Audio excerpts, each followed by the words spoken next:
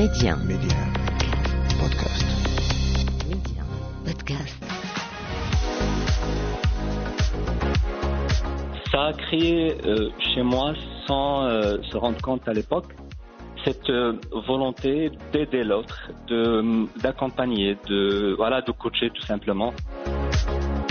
En général, le début dans n'importe quel domaine, c'est difficile.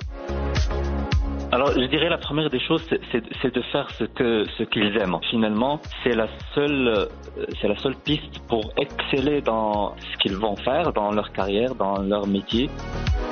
Derrière chaque choix de carrière se cache une personne avec une vision et derrière cette personne se cache une histoire. On vous la raconte. Média 1. Karima, Job Story. Mon invité aujourd'hui, c'est Abdelmajid Ibaroui. Il est coach d'entrepreneurs et de managers. Ce qu'il aime faire, en gros, c'est aider l'autre à devenir la meilleure version de soi. Abdelmajid Ibaroui, bonjour et merci d'avoir accepté mon invitation aujourd'hui. C'est vraiment un plaisir de vous recevoir dans Job Story. Bonjour Karima, merci pour l'invitation. C'est un plaisir pour moi. Tout le plaisir et pour moi, Abdelmajid. Première question qui s'impose, qui me traverse comme ça l'esprit, avant d'aller plus loin dans notre échange.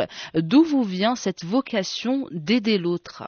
En fait, franchement, ça remonte à mon enfance parce que quelque part, j'ai eu la chance d'évoluer, de bénéficier d'un certain nombre d'activités, d'accompagnement en étant enfant. Dans le monde associatif principalement. Ça a créé chez moi, sans se rendre compte à l'époque, cette volonté d'aider l'autre, d'accompagner, de coacher tout simplement et d'apporter un impact positif et de créer un impact positif chez l'autre. Donc en y pensant, ça remonte à ça. D'accord, donc c'est quelque chose que vous avez en vous en quelque sorte depuis tout petit, mais que vous avez réussi à découvrir ou à en faire une profession par la suite.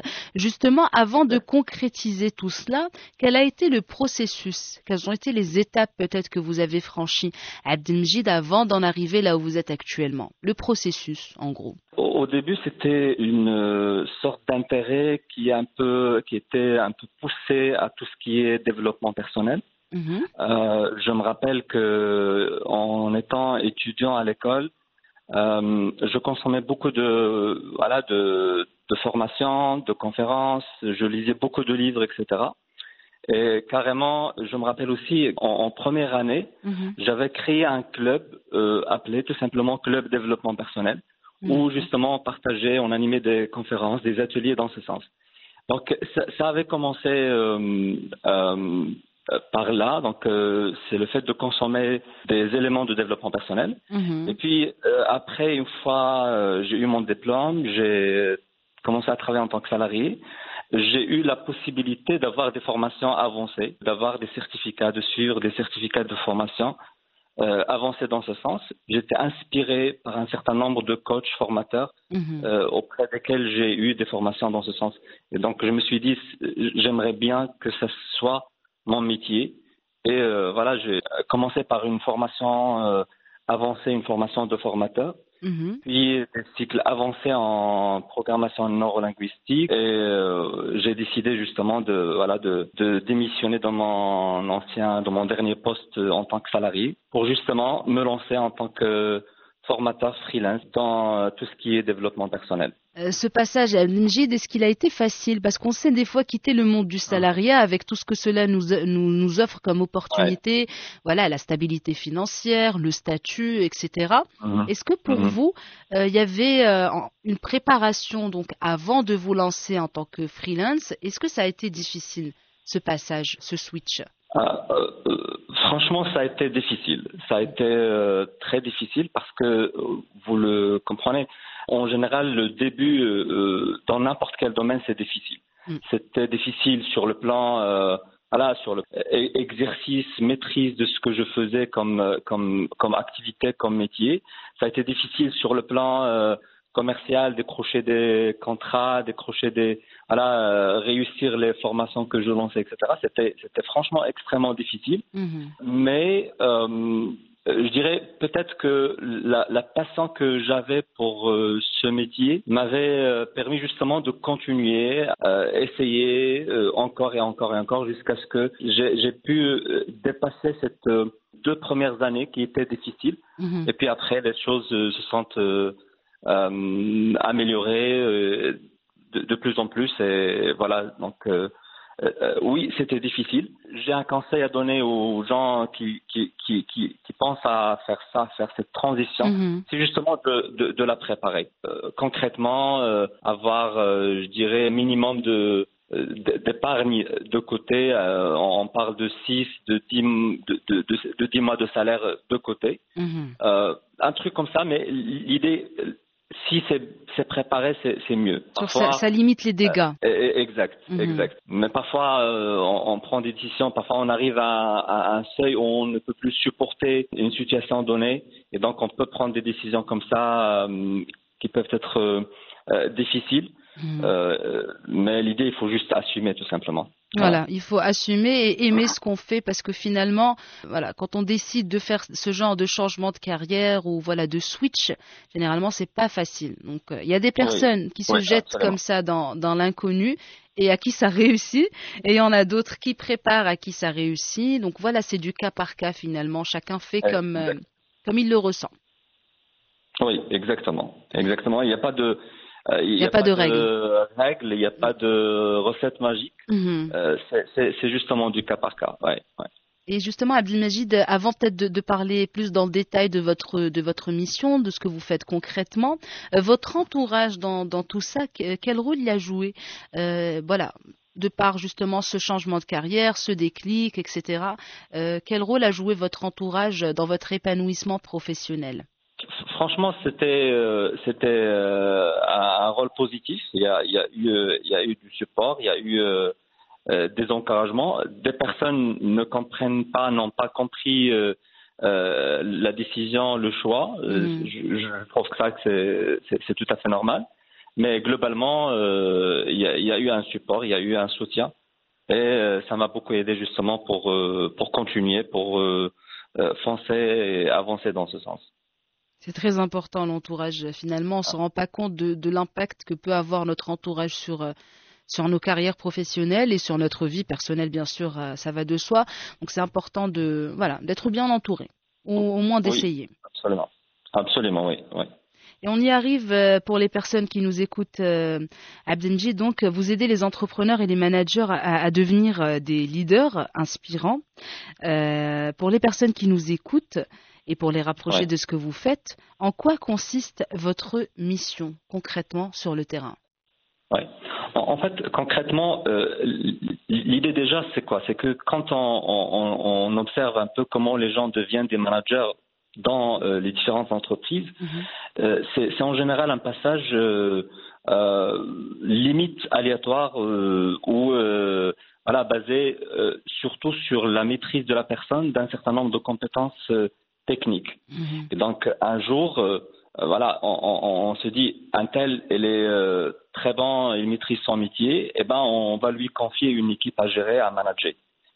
Mais on oublie en fait comme quoi le fait de manager des hommes et des femmes, c'est un autre métier, et c'est d'autres compétences qu'il faut maîtriser, qu'il faut justement apprendre. Et c'est justement là que ça vient mon intervention, mon accompagnement pour les managers. Donc, je les aide à développer les compétences managériales nécessaires pour réussir justement et pour exceller dans leur fonction, pour améliorer la performance de l'équipe et pour justement réussir de façon collective au sein de l'entreprise. Donc, voilà, c'est ça mon métier. Et quel est votre plus beau souvenir professionnel, Abdelmajid? Dans ce sens, justement. Ouais. En fait, franchement, il y en a beaucoup. Hein. On fait un petit top 2, un petit top 3. Oui. D'accord. Je dirais c'est à chaque fois la fin d'un cycle de formation. C'est toujours émotif, c'est toujours beaucoup d'émotions, beaucoup de gratitude des deux côtés. Et je dirais c'est à chaque fois la plus belle récompense de ce travail, parce que finalement c'est souvent un travail dans la durée. Et donc, quand les participants arrivent à la fin du processus de formation, et quand ils expriment leur témoignage, leur reconnaissance, etc., c'est vraiment quelque chose de très gratifiant. Et c'est à chaque fois un beau souvenir, justement. Voilà. Vous sentez que vous avez impacté. Ça n'a pas de prix finalement. Exact. Et sur une note peut-être un peu plus négative, entre guillemets, quelle est la chose que vous aimez le moins dans ce que vous faites? Ce que j'aime le moins, je dirais, c'est pas que je n'aime pas, mais c'est challengeant en fait. C'est quand je démarre, souvent, par exemple, dans le cadre des formations, quand on démarre avec des personnes qui me connaissent pas forcément. Et ils viennent avec des préjugés ou des croyances limitantes du genre non, ça va pas marcher, non, ça sert à rien, ce genre de formation, etc., etc. Je trouve à chaque fois ce côté de déni, de rejet chez l'être humain, quelque chose de très difficile, challengeant pour moi. Et franchement, j'aime beaucoup quand j'arrive justement à dénouer cette attitude, cette position chez certaines personnes. Et c'est ce qui me vient vraiment à l'esprit en écoutant votre question. C'est peut-être frustrant parce que vous avez tellement envie d'aider la personne et quand vous voyez cette réticence ou le fait que cette personne a des doutes, ça vous frustre. Voilà, peut-être tout simplement. Exact. Et Abdelmajid, en parlant justement de frustration et de difficultés, est-ce que vous avez eu des moments de doute durant plutôt votre parcours où vous vous êtes dit peut-être je me suis trompée, j'aurais dû rester dans l'univers du salariat, j'ai fait le mauvais choix, etc. Donc des moments de doute qui prennent vraiment beaucoup de place dans votre tête, qui vous ont fait douter. Oui, franchement, oui, il y en a eu beaucoup. Surtout dans les moments difficiles, quand je lançais un projet, un programme de formation pour la première fois et ça ne marchait pas, j'arrivais pas au résultat attendu. Oui, il y a toujours ce genre de doute justement. Et franchement, ça continue toujours. J'y crois profondément dans la vie, dans le parcours d'un entrepreneur. Il y a toujours ce genre de doute. C'est vrai que c'est pas avec la même intensité, c'est pas dans les mêmes situations, c'est pas de la même façon, mais parce qu'en général, entreprendre, c'est essayer de mettre en place des idées sans nouvelles en général, au moins pour nous. Et donc, il y a pas cette certitude que ça va marcher. Donc, quand il n'y a pas la certitude, il y a forcément du doute d'une façon ou d'une autre. Et donc, ça fait partie justement du parcours entrepreneurial. Et il faut savoir tout simplement dealer avec ça. Voilà, ou les dépasser. Comment vous faites, vous, justement, Abdelmajid, pour les dépasser, ces moments de doute? Ou pour faire abstraction? Je me dis à chaque fois, est-ce que la décision, le choix au préalable, est-ce que c'était quelque chose que j'ai fait par conviction? Est-ce que j'avais écouté mon cœur? Est-ce que j'étais aligné avec ce que me dit justement mon cœur ou pas? Donc, si oui, je me pose la question par rapport au processus, par rapport à mon plan d'action. Est-ce que j'ai vraiment mis en place tout ce qu'il faut comme action pour justement réussir? Et si encore la réponse est oui, je me dis c'est bon, c'est ok, donc j'ai rien raté.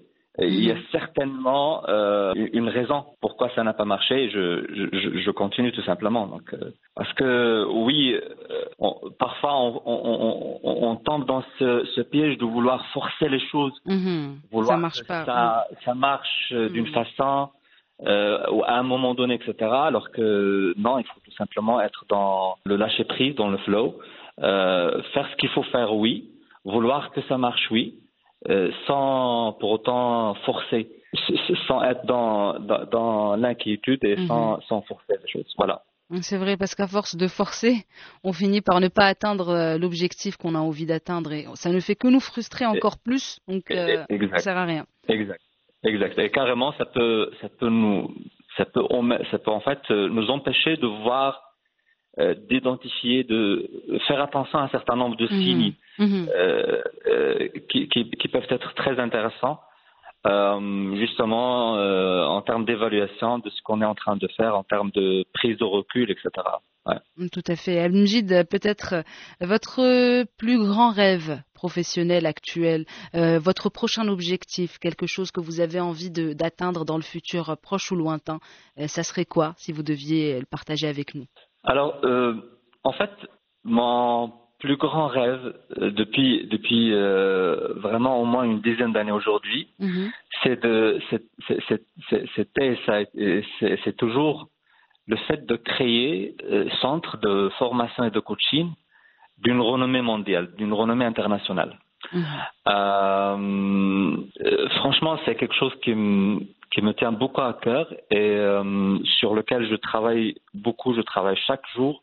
Je me dis ça va arriver un jour. Ça peut être d'une forme qui est vraiment différente. Ça peut être quelque chose une académie en ligne. Ça peut être un site, une application de formation de coaching en ligne. Mais c'est ça.